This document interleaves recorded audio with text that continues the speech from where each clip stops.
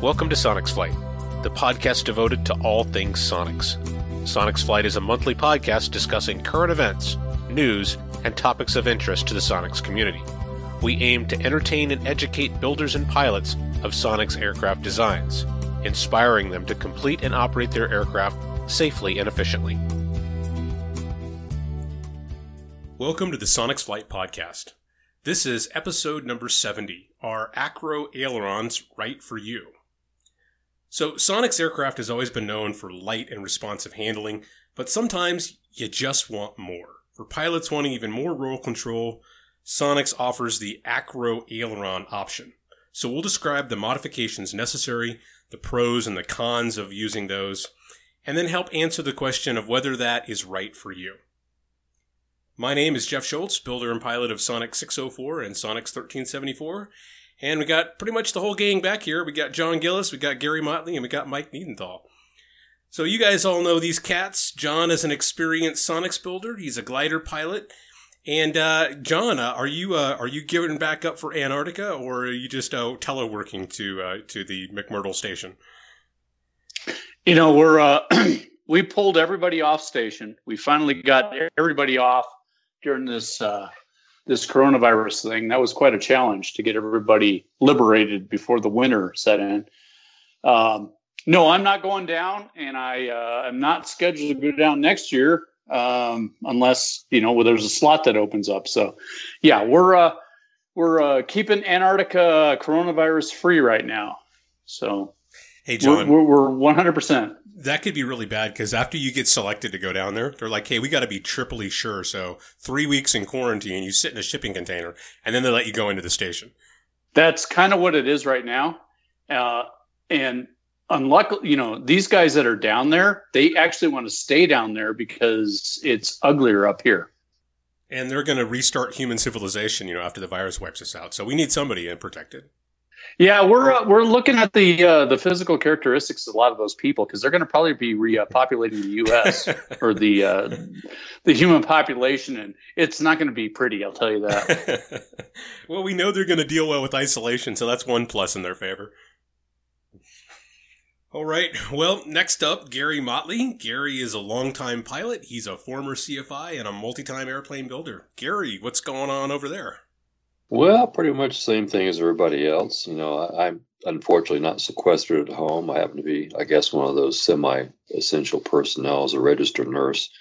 So I'm still out there making my house calls as usual, doing a lot of wound care, medications, and all that kind of good stuff. But hopefully, unfortunately, I've not run across anybody with a COVID-19 yet, so that's a plus.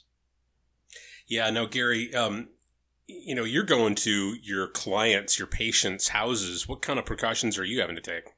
Well, the medical personnel, we always use something called universal precautions, which means we're pretty cautious anyway with what we're touching and what we're doing. We're basically just having to add in the respiratory component a little bit more so than we might normally do. So at this point in time, I'm just basically using, an N95 style mask whenever I go in to see patients. And I actually use that anytime I go anywhere where I have a population, whether I have to go to the gas station, grocery store, whatever it happens to be. Just to try to reduce the chances that I might acquire something and pass it along during the incubation times to some of the elderly that I see. So, if I'm outside running around the house and next to anybody, I'm pretty much masked up. Yeah, I guess that's something that you have to worry about that most of us don't. You are coming in contact with the highest risk population out there. So, yeah, I get it. Yeah, they can be at times. Hopefully, it'll just be more of the same, some minor disruption, but nothing that's going to directly affect you. No, actually, as far as my day-to-day work, it's with the traffic being so much lighter now, it decreases my work day probably 25% now, just not having to deal with quite so much traffic congestion. So that's been a pleasant plus for me. Yeah, always a silver lining. So have you taken any time off to get a little bit of warm up the oil in the cruiser? Oh, sure. The social isolation thing, and there's always some differences of opinions on this. But basically, it doesn't mean, my perspective of it is it doesn't mean you actually have to stay sequestered in a single room as like a jail cell. What you're really trying to do is protect yourself and others from potential risk and transmission of disease. And that can be accomplished in a lot of different ways. Recreation can still be a viable component to your daily life.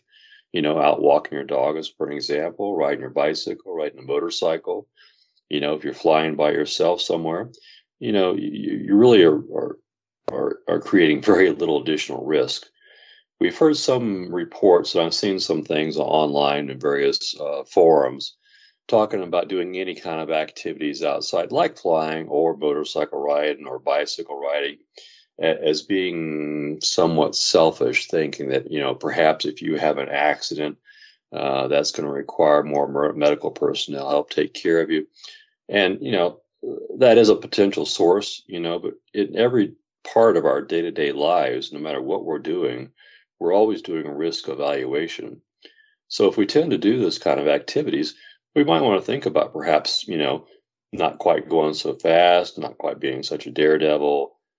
But, you could certainly just, as a prime example, you can slip down your stairs and completely rip your quad tendon off your patella or your kneecap like I did last year, which has nothing to do with going outside. So there's always that kind of potential. But my personal opinion is if people are taking reasonable cautions and doing reasonable activities, I don't see any reason why they can't have some psychological peace of mind and, try to enjoy what life we can under these circumstances.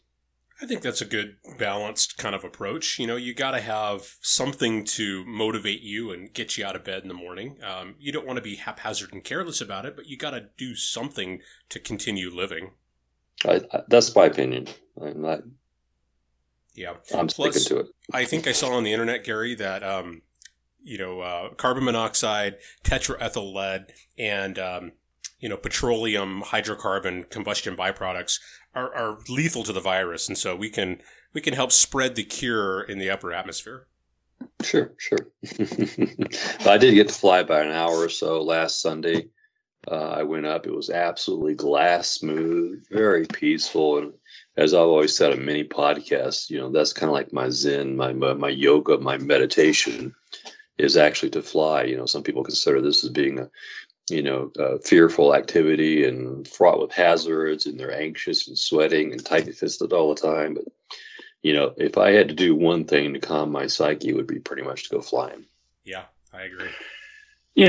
Jeff, though, with Mike being kind of grounded, and I don't see too many jets flying around with contrails, all those antivirals that they've been putting in the contrails. I mean, is that really affecting us? That's a good question. I don't know. We're going to have to, frequent some of those seeding the atmosphere. Sites. Yeah, there you go. The chemtrail conspiracy, right? There you go. Well, we don't want to, paint targets on ourselves. So we're just going to let that one kind of, set aside for another day here. But speaking of that, Mike Niedenthal is our resident airline expert, being a captain for a major airline. So, Mike, first off, are you getting any Sonics flying in? And are you getting any work flying in?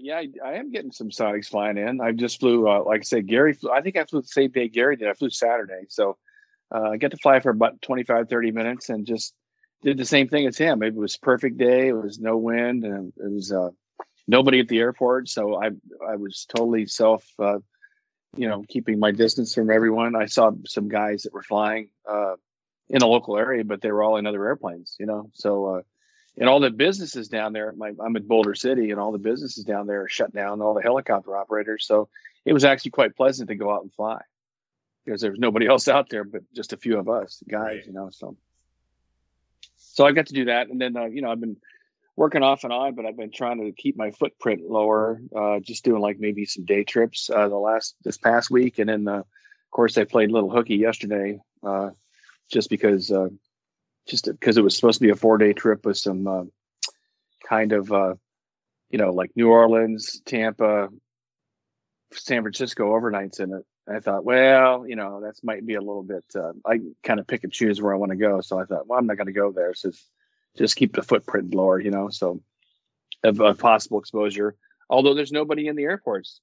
There's nobody on the airplanes. I mean, it's just part of Yeah, now, Mike, when you say there's nobody on the airplane, is that like once or twice you have a flight that's not very full, or are you talking about like every flight you take recently has only had a handful of people? Pretty much every flight. I mean, I know they're hauling freight, and they're hauling. Of course, our CEO, he thinks he's telling everybody that we're, you have to keep the company, the country moving. So besides UPS and FedEx and so forth, we actually move some of these testing materials, and we actually move some of the medical supplies and things like that in the belly of the airplane. So even if we don't have passengers, there's still is a need for things to get places at a certain time frame, without calling out all the corporate jets and all that kind of stuff. So that's kind of his plan. Plus we talked about that earlier. The maintenance is kind of a thing where if these airplanes are down for 3 or 4 or 5, 6 days, it's a big challenge.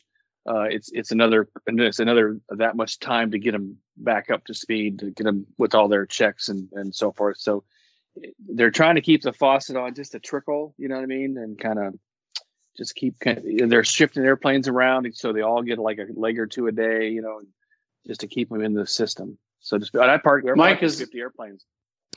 Is that due to because they cool down and it's a problem, or what is it?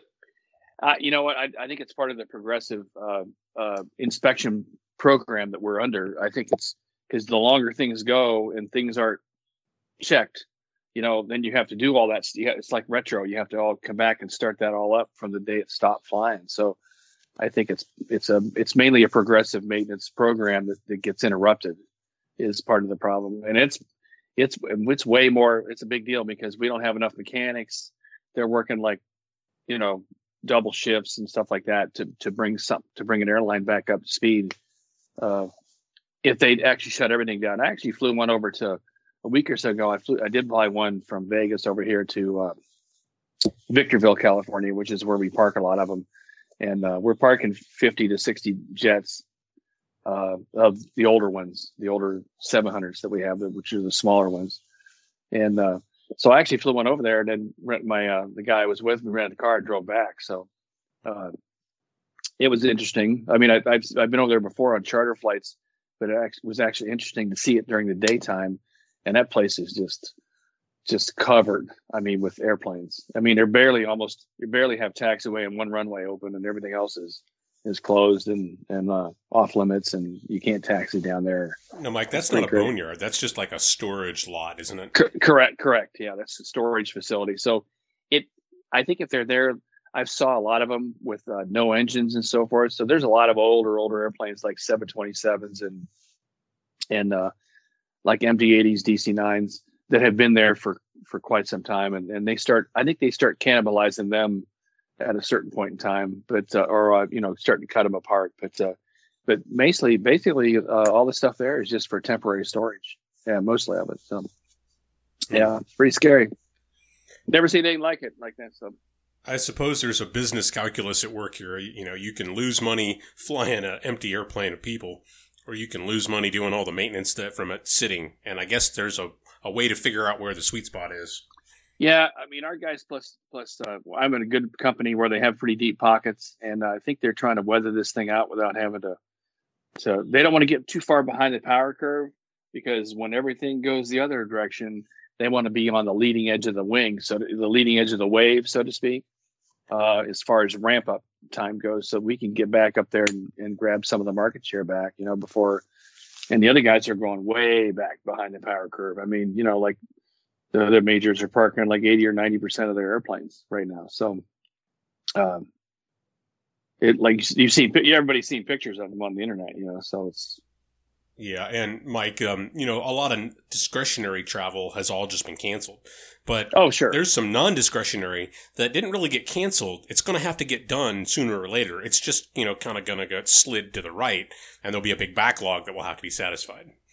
Oh yeah, of course. And then, like I said, I'm in Las Vegas. So basically nobody comes here unless you probably live here or you have business here, because I mean, the whole strip shut down. All the casinos are shut down. All the essential businesses are shut down. We're not like a state officially a shelter in place, but we're kind of like they want you to stay at home kind of thing. That's why I can sneak down to the airport and go do flying or whatever. And but it's getting to that point where, and there's only about I just saw the news before I came in here. Right now, there's about 700 people in the whole state of Nevada that's affected, and about like 25 or 30 deaths. So it's relatively, we're way down the list as far as, because, and part of it's because the governor shut the whole state down. That's part of it, I think. So to keep people from coming here, so to speak. Right. Jeff, the president has called up the Ready Reserve. Does that impact you at all?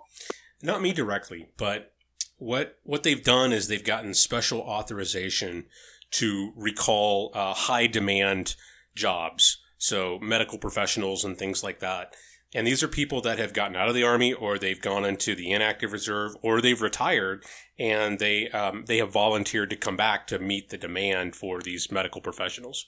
So it's all completely voluntary, but you have to turn on certain taps of money that can authorize and pay for these things, and that's what he's done. So there is not like a general across the board recall. They're not deploying troops to to enforce quarantines or anything like that. That doesn't mean that there won't be some specific missions that the military will support.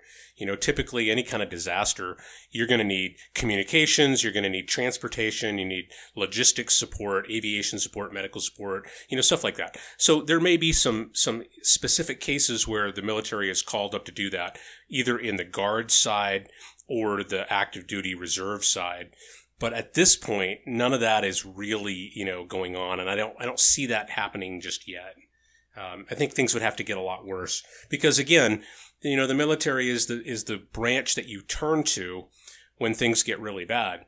But there's a big cost. It's very disruptive to military, their training schedules. It has an impact and a cost that has to be met. And so you look to other ways to address that need before you go to the Army.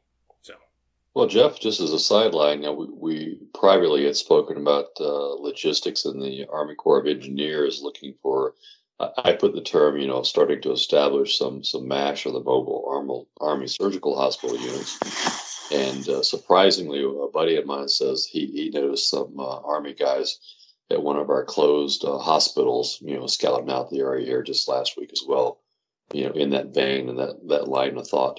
Right. See, what the Army Corps of Engineers brings is there is a force structure that's already in place. These are civilians that are doing other contracting jobs, and they're supervising construction, and they're working on designs and all that kind of stuff. And they can easily be sort of retasked to set up these temporary medical facilities in suitable locations, old hospitals, possibly like an abandoned, or I shouldn't say abandoned, but a currently vacant commercial building, a strip mall type thing, that kind of stuff. Coliseums, all that kind of stuff. Right. So they can use their contracting authorities and their professionals that are already in place to rapidly do some of this. Plus, the Corps has an enormous emergency response capability. And so whether you're doing some of the missions that the Corps normally does, like temporary roofing or debris removal or something that you might see after a hurricane comes through, doing this temporary facility mission is just a slight variation of the types of emergency response the Corps does anyway. So it's a real good fit. They can reach out to the Corps. They can put these people that are already in place all around the country on this mission, kind of working together and deliver results pretty quick. So anyway, yeah, it's interesting stuff. There's a lot of capability there. Well, I suppose we'll get on to some fun stuff today. Yeah, I was just thinking this is a good transition. So we're kind of talking about some of the impacts that COVID is having on us. And one of the things is, you're not going down to the airport. You're not hanging out in the FBO and catching up with your aviation friends. You're not going to chapter meetings and seeing all your fellow chapter members and hearing their projects. You're just kind of hunkered down. You're having, small conversations with people. You're using internet forums. But that doesn't have the same ability to kind of scratch that social itch and connect with all your pals out there. So our good friend Robbie Culver pitched an idea and said, hey, why don't we do a virtual Sonics fly-in? And he has been doing Robbie's kind of our tech guy. He knows a lot about this type of stuff. And he's been doing meetings on the Zoom app. And this was new to me. I'd never used Zoom. We're talking Zoom like Zoom, Zoom. You can download it on your computer or tablet or phone or whatever. And it's pretty cool. We tested it out, and very easy. You download the app. You establish an account, which only takes just a couple of minutes with your name and email, basically. And then you would log into somebody's meeting that they would host, and you have video teleconferencing. You have split screen, and you can see other participants, and it's really a nice little setup. So Robbie is going to provide air traffic control services for our virtual fly-in. So here's all the details. So we're looking at Saturday. That's this Saturday, April 4th, 12 o'clock Central Time, so noon Central Time. That should be, so it's not too early for our Pacific Coast listeners, and even some of the people around the world. Hopefully that will work into their schedules. But yeah, we're gonna do about an hour-long meeting. We're all gonna connect on the Zoom app. Robbie is going to direct traffic. He'll kick it off with some ground rules, and then I thought what we would do is we'll just kind of give short updates. Again, depending on how many people we have, we only have a few minutes to kind of hit some of the stuff. But what are you doing to kind of stay connected? What are you working on in the shop? Take your phone and run out to the hangar and, point at the thing you've been doing in your free time on your project, where you're currently at in your build project or whatever the case may be. But spend a few minutes, connect with everybody, let them know kind of what's on your mind, what's going on. And then we'll just kind of go around the horn and try to get our aviation socialization done. I don't know. What do you guys think? Well, Jeff, I kind of looked at the app. I downloaded it, signed up for it, did my email confirmation. Mm-hmm. I didn't have a chance to link with you yet. It looks like there might be a little bit of restriction on the time frame, though. I think, if I'm not mistaken, I think I saw 40 minutes. Yeah, that's right. They have different tiers, and ours is going to be limited to 40 minutes because that's the tier of the plan that we will be using. So in other words, for us cheapskates, we're not buying anything. We get 40 minutes. Right. So, but the way to make this, I think, the most fun for everyone is think about what you want to say, what you want to show off.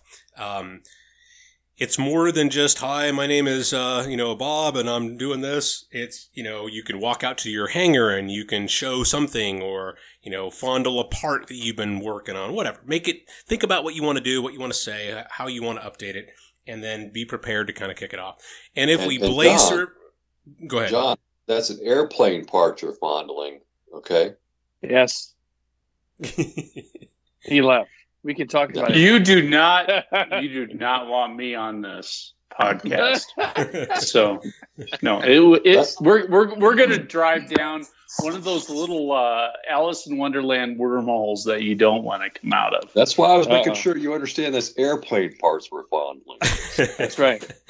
And Robbie will cover this when we kick it off. But, the number one rule is we're not talking politics. So that can, you can save the political aspect of our situation for another time and place. We're talking airplanes and stuff like that. So it'll be fun and good-natured and lighthearted. And also, most importantly, because a verdict with no teeth doesn't carry any weight, Robbie has the ability to put people that don't behave in timeout. He can mute them and put them in the waiting room and give them a little timeout for a few minutes until they behave themselves and then let them back in. So I'm kind of just waiting for him to be able to do that. Put somebody in the waiting room and we can all finger scold them and then let them back in. Robbie's going to put me in before I even get in, so I'm not even going to show up. We're gonna rename it the waiting room to John's room. Yeah, we need to do that just for testing purposes, just to put John in timeout, just to make sure it works. I'm going to do my own. I'm just going to do my own. We're going to have the alternate Zoom podcast. Well, right now, this is the only one that we have scheduled. This Saturday is the only one we've scheduled, but depending on how well it's received, we can do more of these. And so we're just going to keep it very open-ended.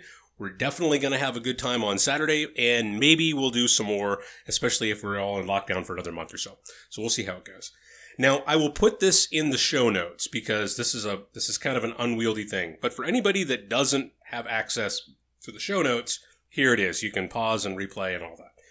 You have to go to Zoom, and so download the app and all that. And then when you connect, you go to the website, zoom.com. You can connect. You can search by the meeting ID number. And I'm just going to rattle this off. Again, go to the show notes and click the link.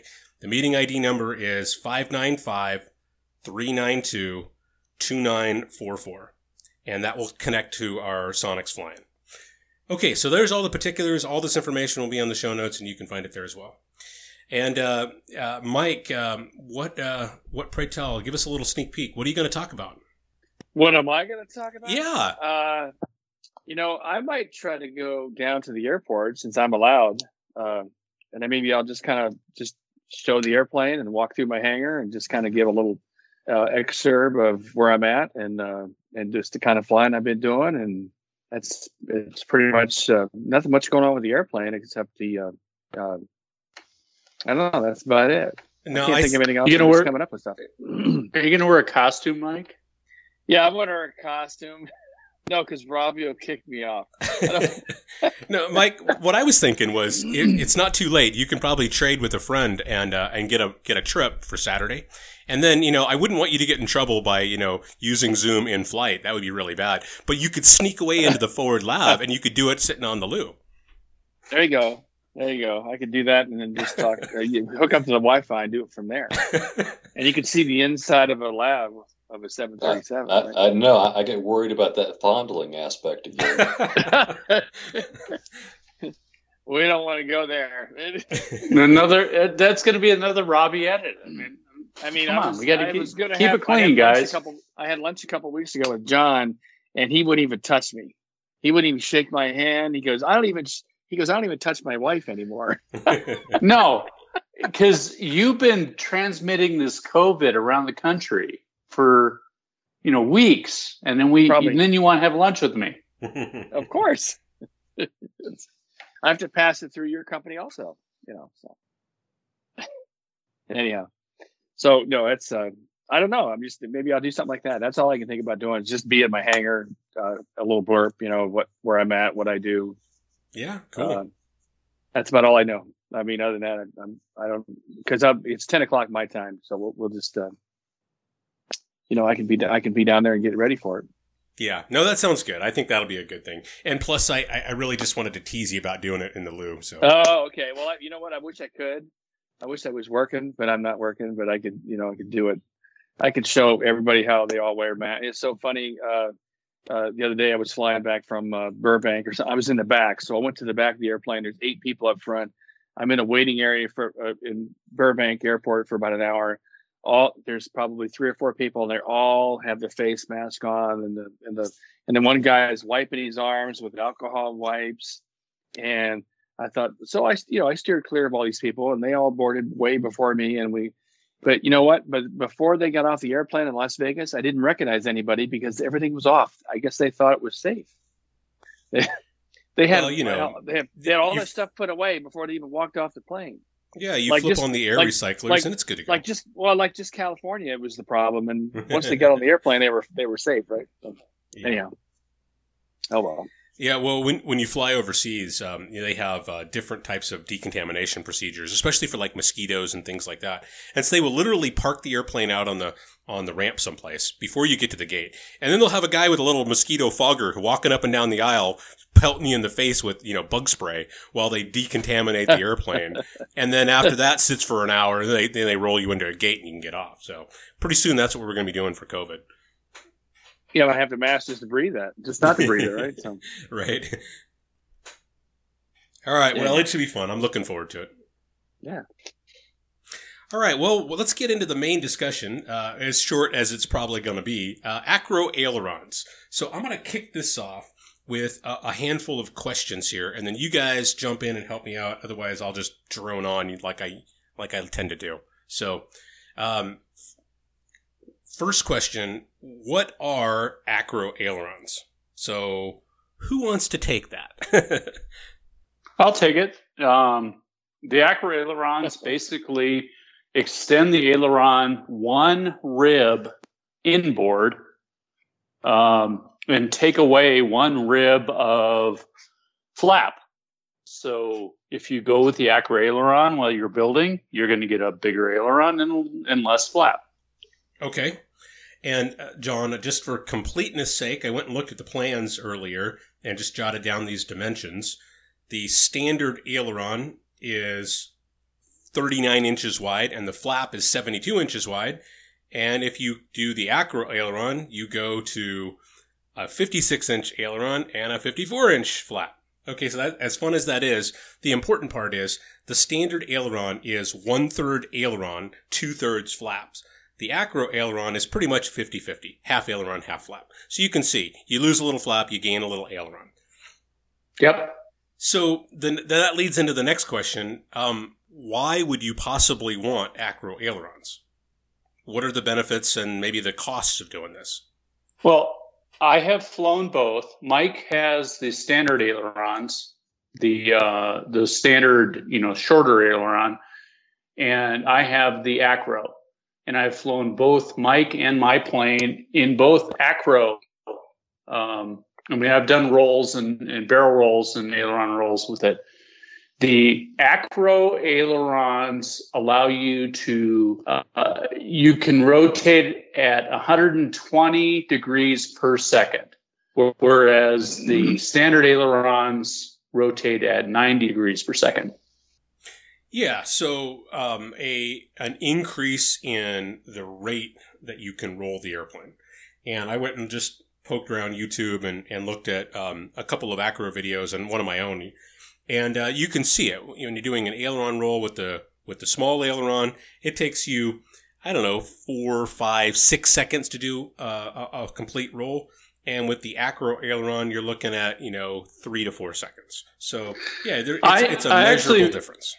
Yeah, I measured them when I was doing Acro testing with Mike's plane, and it was exactly 4 seconds to do an aileron roll, whereas my plane was 3 seconds per aileron roll. Right. Okay. So that's the benefit. That's the major hook as to why you might consider it. Let's talk about what the cost might be. What do you what does it cost you, or what do you give up in order to get the Acro aileron? Well, I think with the standard ailerons, they're lighter in the touch. So when I'm flying Mike's plane, it's a less feedback in the ailerons and less force required to make course corrections in the stick, whereas mine requires a little more heavy. It's a heavier stick. So I think those bigger ailerons do impact your ability to hand fly the plane in a very light way. Okay. Mike, what's your thought on that? Well, I've flown both. I've done rolls in my airplane. I've flown John's airplane, but I didn't do any rolls but I could tell I've done, like steep turns and those kind of things, but it is quite more responsive, but it is heavier. And that could be a possibility of why maybe I fly so straight level and John was wandering all around when he doesn't have his autopilot on. I'm not sure. That's only that's it. That's it, Mike. That's it. Because he talks about that little Shut up, Gary. That's it. Gary, that was it. That's it. Yeah, I got the big ailerons. I can't keep up with Mike because he's got no ailerons. I got the little ailerons and you got the big ailerons. He's just got little trim flaps out there that okay. That's it. Why don't we get into some real world practicality though? Yeah, there's one other cost, and that is in the flap. And obviously with the smaller flaps, you're going to have less drag available to use. Now, Gary, I'm going to throw this over to you. What is your thought on the amount of flap available to you with the short ailerons, and then maybe relating that to is giving up some flap a big deal, or is it not a big deal? Or I want to hear your thoughts initially. Well, let's just ask you and John, and probably even Mike too. When you were watching me fly my Sonics, what was one of the things that you guys would almost typically comment about on my landings? Gary lands slow and turns off quick. Landed short Joe right there. That's right. There you go. Very, very Yeah, he short. brings it in at full stall and just almost dies every time. No, but you don't see me doing any bouncing or anything else, right? So it just comes in and just plants it at a very Wait. slow Do you speed. say he doesn't Tigger down the runway like Jeff? Well, I Hey, didn't say like Jack. I'm just saying I don't. But you can throw in any other barbs that you wish. Well, if John, if your heavier ailerons screw you up in the air, then my shorter flaps screw me up on landing. So it's all the There same. you go. There you go. So Well, first I had the you I do- had- well, Gary, did you have the Acro or did you have the standard? No, I had the standard. And I was about to say, when I had just received my kit, almost immediately after I received my kit is when they announced the Acro aileron version to it. And so I kind of hem-hawed about it, whether or not I wanted to redo something different, get bigger flap skins, and I decided to go ahead and build with the standard kit. That being said, I'll just give you my 2 cents on it. And again, almost everything that we do is just a matter of personal preference. And that's absolutely perfectly fine. It's what fits you, what meets your need, and scratches your itch. When I was flying my standard aileron Sonics, I thoroughly enjoyed the control feel of the Sonics. I have not yet flown another aircraft that gave me that such joy of light-fingered finesse to fly an airplane as that Sonics did with the standard ailerons. So when we talk about the roll rate, it may be something that you might sense between, a 90 and, a 120 second roll rate or whatever it is. But let's put it in terms. If you said you measured the difference 1001, that was the difference in your roll rate to complete a roll, correct? 1001. When I think of it in those terms, I'm thinking that's not overly stellar to me. But when I look at what I can do with those barn door flaps and coming in a controlled circumstance and meeting specific requirements for a very short landing if I needed to do so, my personal preference, and again, talking about the way the aircraft flies in general, would be to keep the standard ailerons with the very, very light controls and the ability to land very, very short, very controlled. Yeah, Gary, I think you kind of hit it right there. So if you're trying to decide, what do I want to do? Well, you have to ask yourself, what do you want out of the deal? What is your mission? What are you trying to achieve?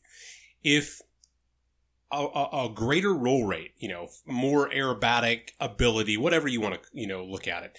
If that is really important to you, then it might be worth the heavier feel that you have all the time, because it's not just flying aerobatics. It's not just at those really high airspeeds. At all airspeeds, the stick is going to be heavier in roll with the big ailerons. It just is. There's no power steering on these things. You have more surface in it, and it resists moving greater than the standard aileron. So if you're willing to pay the price in a little bit heavier stick, you're going to get snappier roll. However, if you're not doing a lot of aerobatics, or if you're doing no aerobatics, it's not really worth giving up that really, really just beautiful light feel that the Sonics is known for. And that's kind of the way I look at it. On the other side of it, the flap, if you are going to be flying in an area where your short field performance is important to you, or you want to be able to drop it into, a tight area, having that extra flap gives you an extra tool in your toolkit that you can use as you need to make the airplane perform. You're not going to have that tool with the short flap. On the other hand, many Sonics builders will tell you that even with the big aileron or the big flaps, they hardly ever go to full flap on a normal landing. They always kind of use the first notch or maybe that second notch that everybody seems to add in the flap. And they rarely go to full, because when you put full flaps on, that's a lot of drag and you're coming down fairly quick. So it's kind of this trade-off. Are you really going to use the extra flap a lot? Maybe, maybe not. Are you going to use the extra aileron roll rate? Maybe, maybe not. But that's kind of the way I would look at it. if you're not going to do aerobatics a lot and you just want to go around and fly and enjoy it, maybe the standard aileron and the big flap is the way to go. Well, Jeff, when we talk about flap settings, I know I've seen and heard the same thing, and actually many different aircrafts, about pilots not using full flaps. And of course, I think a lot of this is airframe specific as far as the general recommendations. But my recommendation for flying the Sonics was, and I did the intermediate flap, so I had a 3-step notch on my control system. I would almost always use the first and second notches. First downwind, perhaps get my attitude settled with, second on base. But I would never pull that third notch, my full flaps, until I was almost over the numbers or right before that. And by doing that, that gave me a little bit of everything. It gave me the traditional control and the reasonable sink rates that most people expect or are comfortable managing without getting too excessive. And then pull that last notch of flaps. And that's when we were really, I felt like I got the really sweet spot of descent rate, as well as reducing my float tendency and being able to make consistently short landings. Yeah, that last notch is like throwing on the brakes, and I've seen you land, and it definitely shows. You don't tend to float down the runway at all. So I do encourage people to use all the flaps on landings, but just be a little judicious, and timing is critical, I think, for that, without having to add a lot of extra power. And Gary, to put it in perspective, on my airplane with the short flap, my normal procedure is, I'm in the pattern, I'm slowing down, I do my power reduction, I'll beam the numbers, I slow below 100 so I can get the first notch of flaps on, and at 100 I drop the first notch of flaps. And it's an easy pull. There's no problem in doing that because the pull force is still relatively moderate. And then as I slow on base and getting ready to turn final, I'll usually go to full flaps at that point. And I'm maybe 80 miles an hour or 70 or somewhere in that range. And again, the pull force at 80 miles an hour to go to full flap on the short flap is not that much. At that same speed, the pull force to go to full flap with the big flaps is still fairly substantial. I mean, you got to put some muscle into it, and you got to really kind of want to do it. And I think that's the reason why a lot of pilots don't use it. Is because they're trying to deploy the full flaps at too high of a speed and too soon. And that's the reason I'd like to recommend they wait a little bit longer in final. They need to get a little bit better on judging power reductions earlier anyway, not to try to save everything and just drop it in like a parachute at the last moment. And so if you get your speeds right, deploying that last notch of flaps is no more difficult than deploying the first notch of flaps. Mm-hmm. Right. Yeah. And you should look at it in terms of, the maximum speed to deploy the flaps is 100 miles an hour.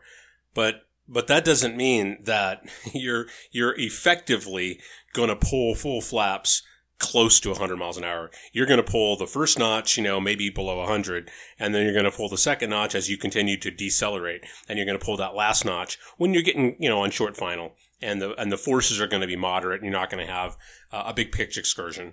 Yeah, and I think if people would watch their airspeeds and the pull forces and start really saying, well, can I go 5 miles an hour slower before I try my next notch and see what the difference is? I think it'll really improve their ability to feel the aircraft, which is the way I like to fly, rather than just always strictly by numbers, but you feel the aircraft. And as they do that, I think in general, their entire technique will improve. Mm-hmm. Now, Mike, you have a little bit different setup. You have electric flaps with a linear actuator. Right. Now, describe your process. How do you normally use flaps in just a typical landing?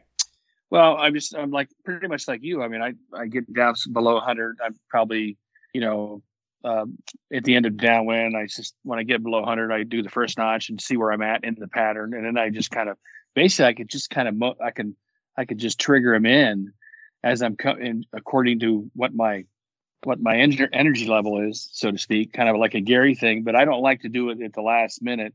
I'd rather get lined up on final and get it nice and close and tighter, and then just kind of, I just kind of gradually put them all the rest of the way in. The only time I don't really use full flaps is if there's any kind of if it's gusty or if it's some crosswind, I'll go about half and 3/4 way down. But I'm just kind of like, I have a little tape, kind of like the B model guys do, or the B model at the factory. I have a little piece of tape. I saw that where I could tell where my takeoff setting is, and then I use that as my first notch setting, and then I just kind of bring them down from there, just visually, as I'm coming in through the landing roll. But I'll have them all in before about 400 or 500 feet. I just like to get it all set up earlier, and I'm the jet jockey guy, so I'm kind of like trying to get a little stable, so to speak. Yeah, but this is how the B models are all going to work too. B models Correct. all have electric flaps, and so what you're saying is a normal landing for you is going to end up with full flaps on final. Yeah, pretty much. I mean, I might be closer in, but I mean, when I'm turning base, I'm judging your energy level all the way around, kind of from off the end of the downwind into base into final, and if I'm coming around final and I'm in my slot, if I'm half flaps, I might leave them there.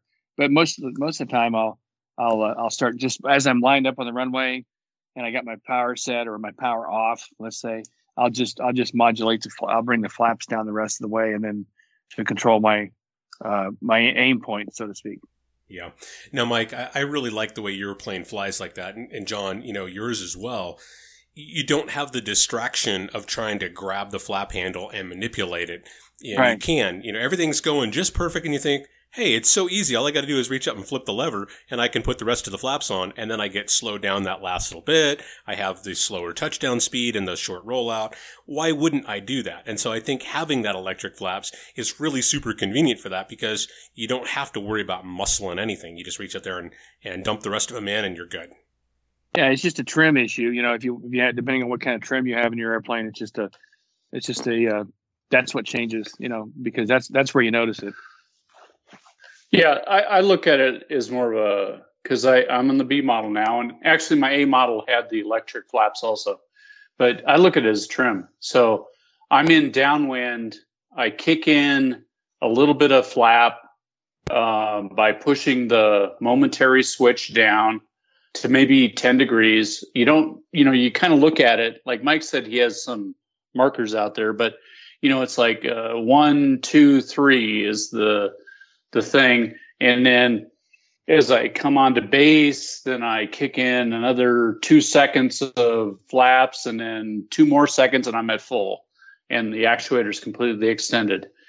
And then I also have my switch is, if I'm doing a go around, I can kick it up and it completely retracts the flaps without having to hold it. So it's a momentary down and on if you push up. Mm-hmm. Okay. I do not land as slow as Gary, but I don't have the acro flap. I have the acro flaps, not the standard flaps.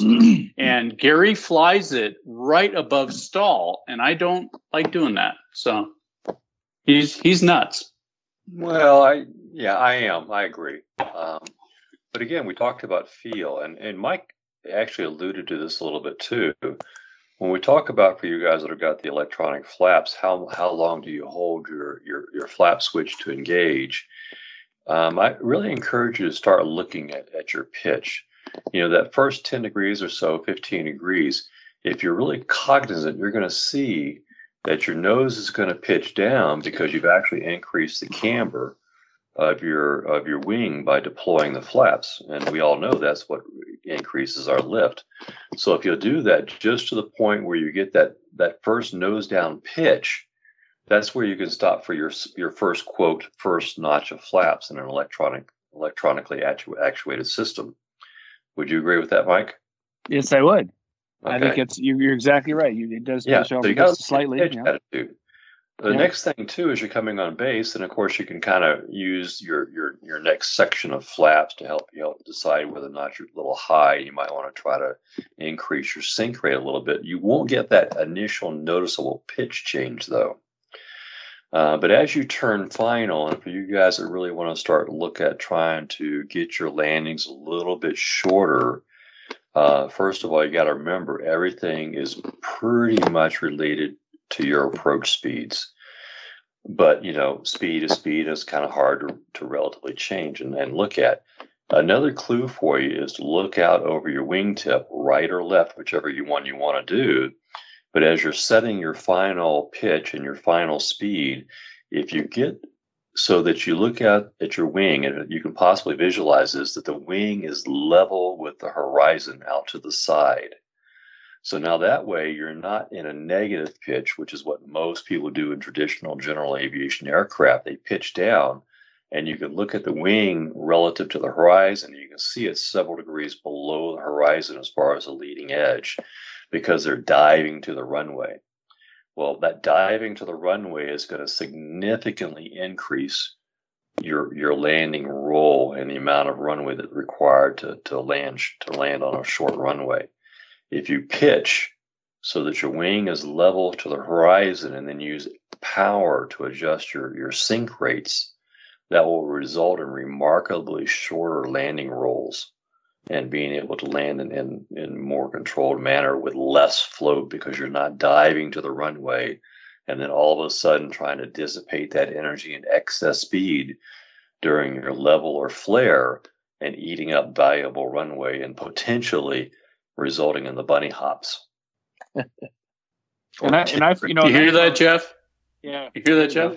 Yeah.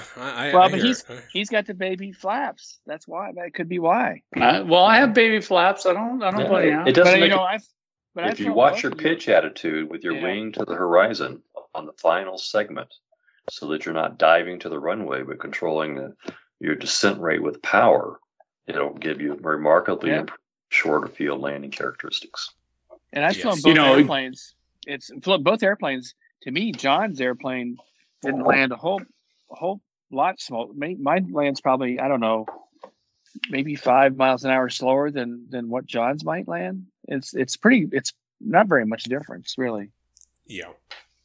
And you're used that, Jeff, too. So right. I've noticed I fly a Pawnee, and it has tiny little flaps, but the effect of the flaps does help a lot on bringing it down slowly, but it's just a matter of just getting a feel for the airplane and what the energy is and how it's going to respond. Yeah. So I guess two things here. So we're talking about the bouncing around on landing. Now I want to set the record straight here, because I've given this a lot of thought and I'm not at all defensive about it. The only times I've had a lot of that pitch bouncing, that oscillation, the Tigger, is when I've had me and Isaac in the airplane. I've had a full load of camping gear in the back, and I'm coming in off the last leg of the cross country. So I'm at a very aft CG, and it's gotten to the point now that I understand it and I can anticipate it. With the aft CG, I'm bumping up against that. It becomes much more prone to bouncing. And so you really got to watch that excess energy. And it's the same thing, Gary, you're talking about. It's just in that situation, if you don't nail it exactly at the right speed, everybody, and I mean even your closest friends, are going to harass you mercilessly and hurt your feelings. For years. Jeff, I only see you doing the Tigger bounce when I watch you land, so it happens every time. You actually filmed it yourself in Oshkosh that one year. One year you and Isaac were going. So you did the same thing basically as you did at Rec Law, but it's just you probably were in that same situation. Yeah. FCG. Yeah, it was his normal landing. Well, I got to have a coherent story here. It's good for my self-image, so I'm going to stick to it. Control is preeminent. Now, Gary, just to put all this in perspective, it makes it sound like, oh my gosh, with the short flaps, I'm never going to be able to get this thing on the ground. And that's not the case at all. No. And I'm just going to use my airport as an example. Roosterville is 2,500 feet, and it's got trees at both ends. And I routinely, am down and stopped and turned around before I get to the halfway point. So, we're not talking about, eating up tons and tons of pavement based on whether you chose the big flap or the small flap. It's a noticeable difference, but you're still going to have a very capable airplane that's going to get in and out of places without any problem. So I don't want anybody to think that we're saying that, you're going to pay a huge penalty. These are just the nuances that you'll notice. Speed is everything. That's right. Speed's life. That's right. Yeah. Mike flies strictly by, for what a little I know, I understand. Mike flies by numbers, right? But yours is all well calculated, and everyone knows exactly what the planes are going to do with the weights, what you're flying at. Right. Right. Unfortunately, us and the little guys, we have to feel our way more along lines, which is what I've always advocated, getting to understand what the aircraft feels like. And that's why I've always been a big, big proponent of prolonged ability to do slow flight, to do long, prolonged stalls, the falling leaf kind of stall scenario, getting used to what the aircraft really feels like at slow regime right there on the verge at a reasonable altitude, so that you can instantly recognize it before any alarms go off or anything else. And it's just a slight unloading of back pressure. There's nothing like jamming the stick forward. You just relax your fingers a little bit, and the plane just instantly flies, and you'll recover with no one ever noticing anything, even though you noticed it. And Gary, that's probably the single most beneficial skill that we can all go out and do. It's going to help keep you out of trouble. It'll make it so that your landings are good and predictable. It saves wear and tear on the airplane, and it'll keep you alive when the distractions are high and you really got to make the airplane perform. My 2 cents. That's right. I agree. All right. Well, the last thing I want to talk about is what do you have to do to modify the airplane to accept the Acro ailerons? And so, John, I think Gary, you alluded to this when you got your kit. So going back on the Sonex press release archive, the first press release for the Sport Acro was in 2007. And as part of that press release, they said that in early 2008, they started shipping with every kit what they call the universal aileron skin. Correct. Yeah. So the idea is you're going to get an aileron skin that is long enough to make the big aileron. And if you want the standard aileron, then you just cut it down and discard the part you cut away. And of course, the flap skin is long enough to make the big flap. And so with the long skins for either surface, you can cut them to fit one configuration or another. And so that's the way every kit, including the B models, are shipped now. Yeah. If you look in your plan sheets, you're going to see all those Acro aileron mods at the back of your wing plan section. Again, in the drawing tree numbering scheme, they were all added down the road, and so they're all going to be at the back where they had free space to slip them in. And it's a very simple modification. John, you pointed this out. You're simply going to just cut it back by a bay, and that span is going to go either in the aileron or it's either going to go in the flap. And if you put the big aileron, then you have an extra aileron rib. If you have the big flap, you have an extra flap rib. And it's pretty simple. There's not a whole lot to it.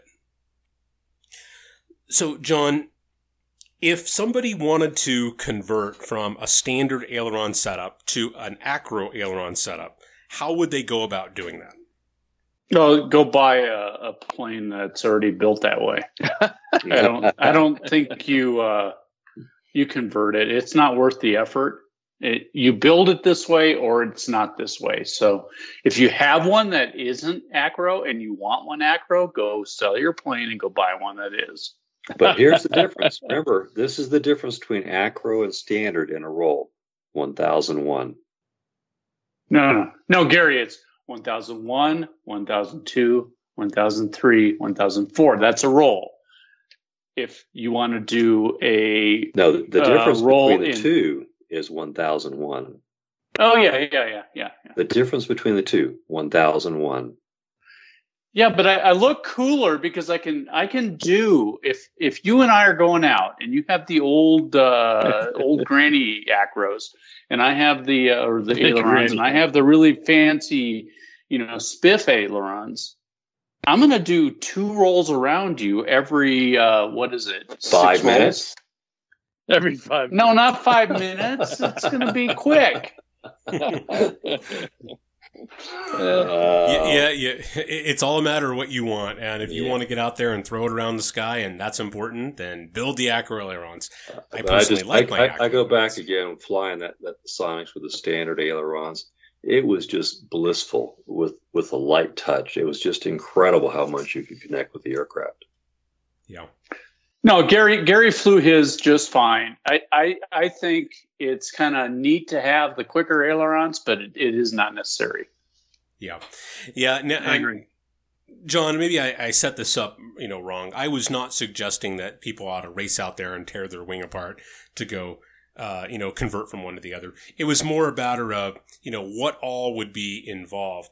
Well, modifications to the wing itself are practically zero. It uses the same aileron pushrod, the same bell crank. It's still, the short aileron pushrod still connects at the same location. The only thing that's different on the wing is where the hinges are to support, the longer or shorter surface. Yeah, you'd have to extend I guess you'd have to. Yeah, I haven't really thought about that, but you'd have to put more hinge. Yeah. And cut out hinge where other things were, and then it's not worth it.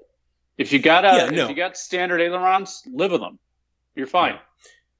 Yeah. So if you are building and you're trying to decide, there is really no practical difference in the amount of effort required to do one or the other.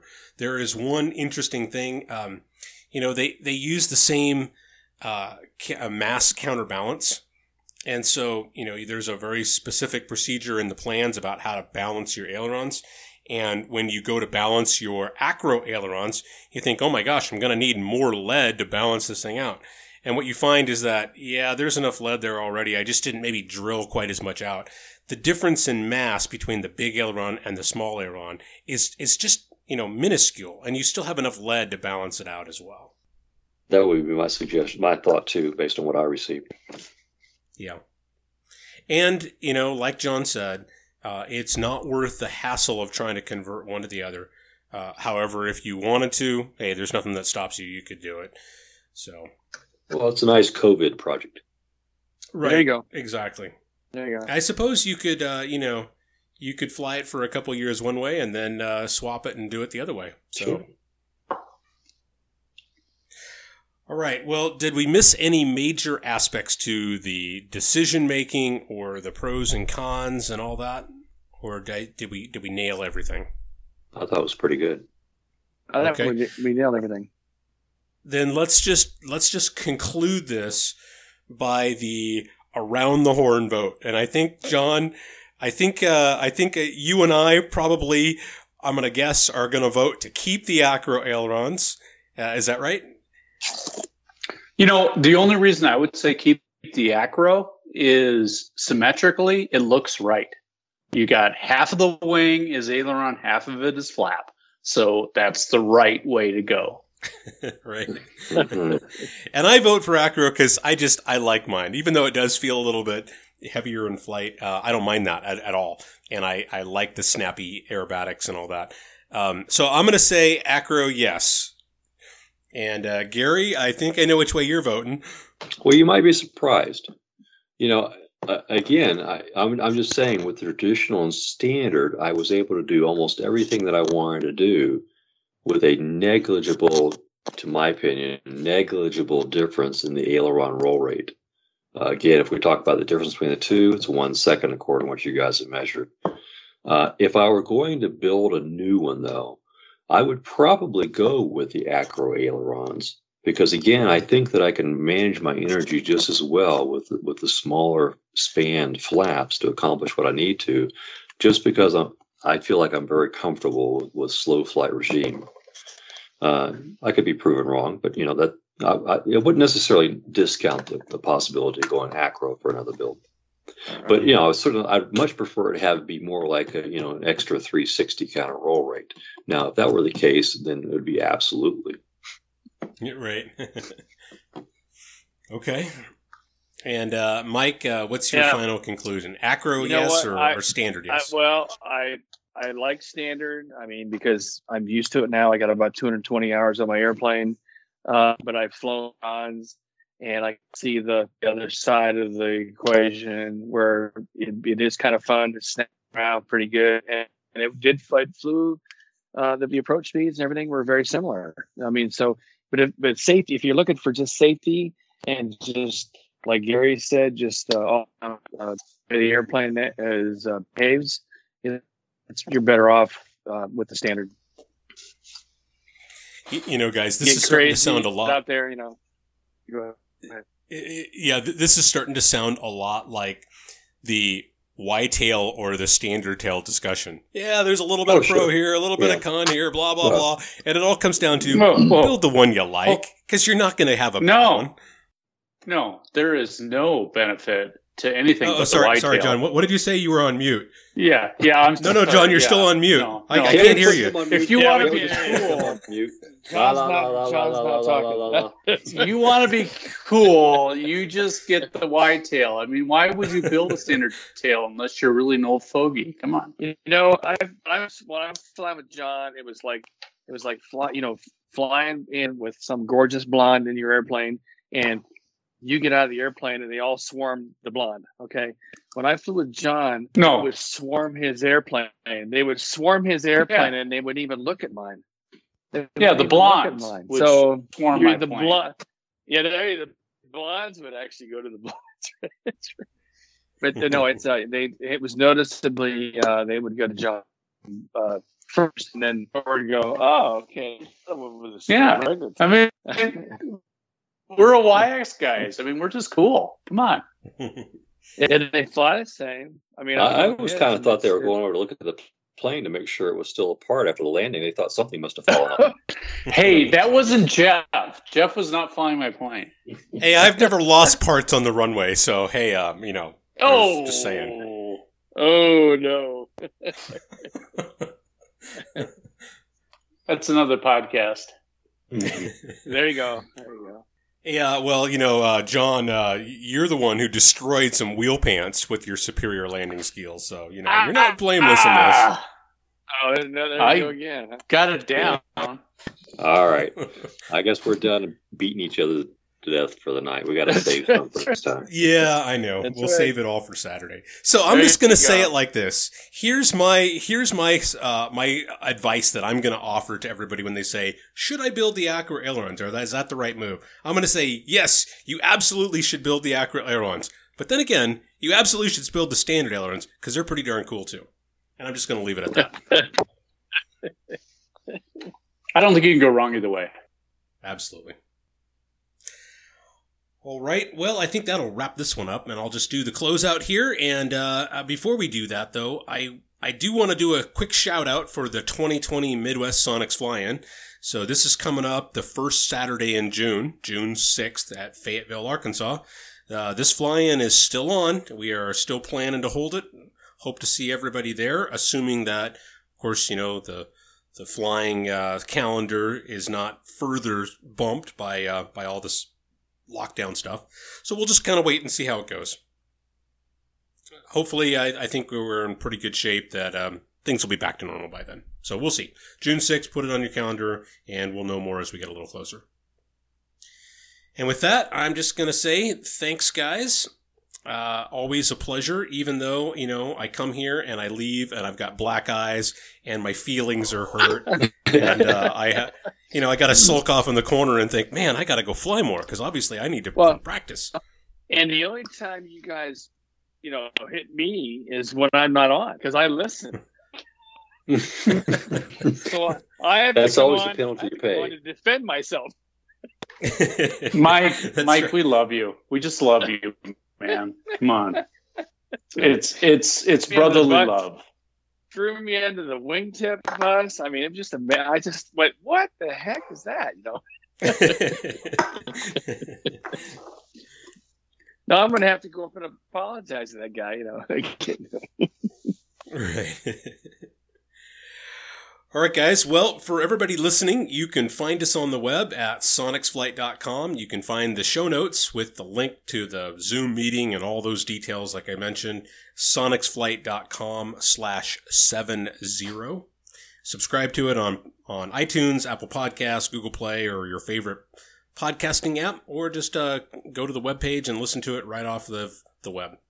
Send us an email if you have a topic suggestion, or, you can hit us up in person on our virtual Sonics fly-in. If you have feedback you want to give it to us in person, blast away, because we'll all be on Saturday. And with that, I'm going to say thanks, guys. Thanks, everybody, for listening, and everybody be safe. All right, man. All right, guys. Talk to you. See you, man. See you. Stay safe. The views and opinions expressed on the Sonic Flight podcast are those of the hosts and guests alone, and do not necessarily reflect the views of any individual, company, or organization mentioned on this program. Nothing presented on this podcast should be construed to be the official position or recommendation of anyone not directly associated with Sonic's Flight. Anything that sounds like advice should be carefully considered before being implemented. Remember, you are the pilot in command.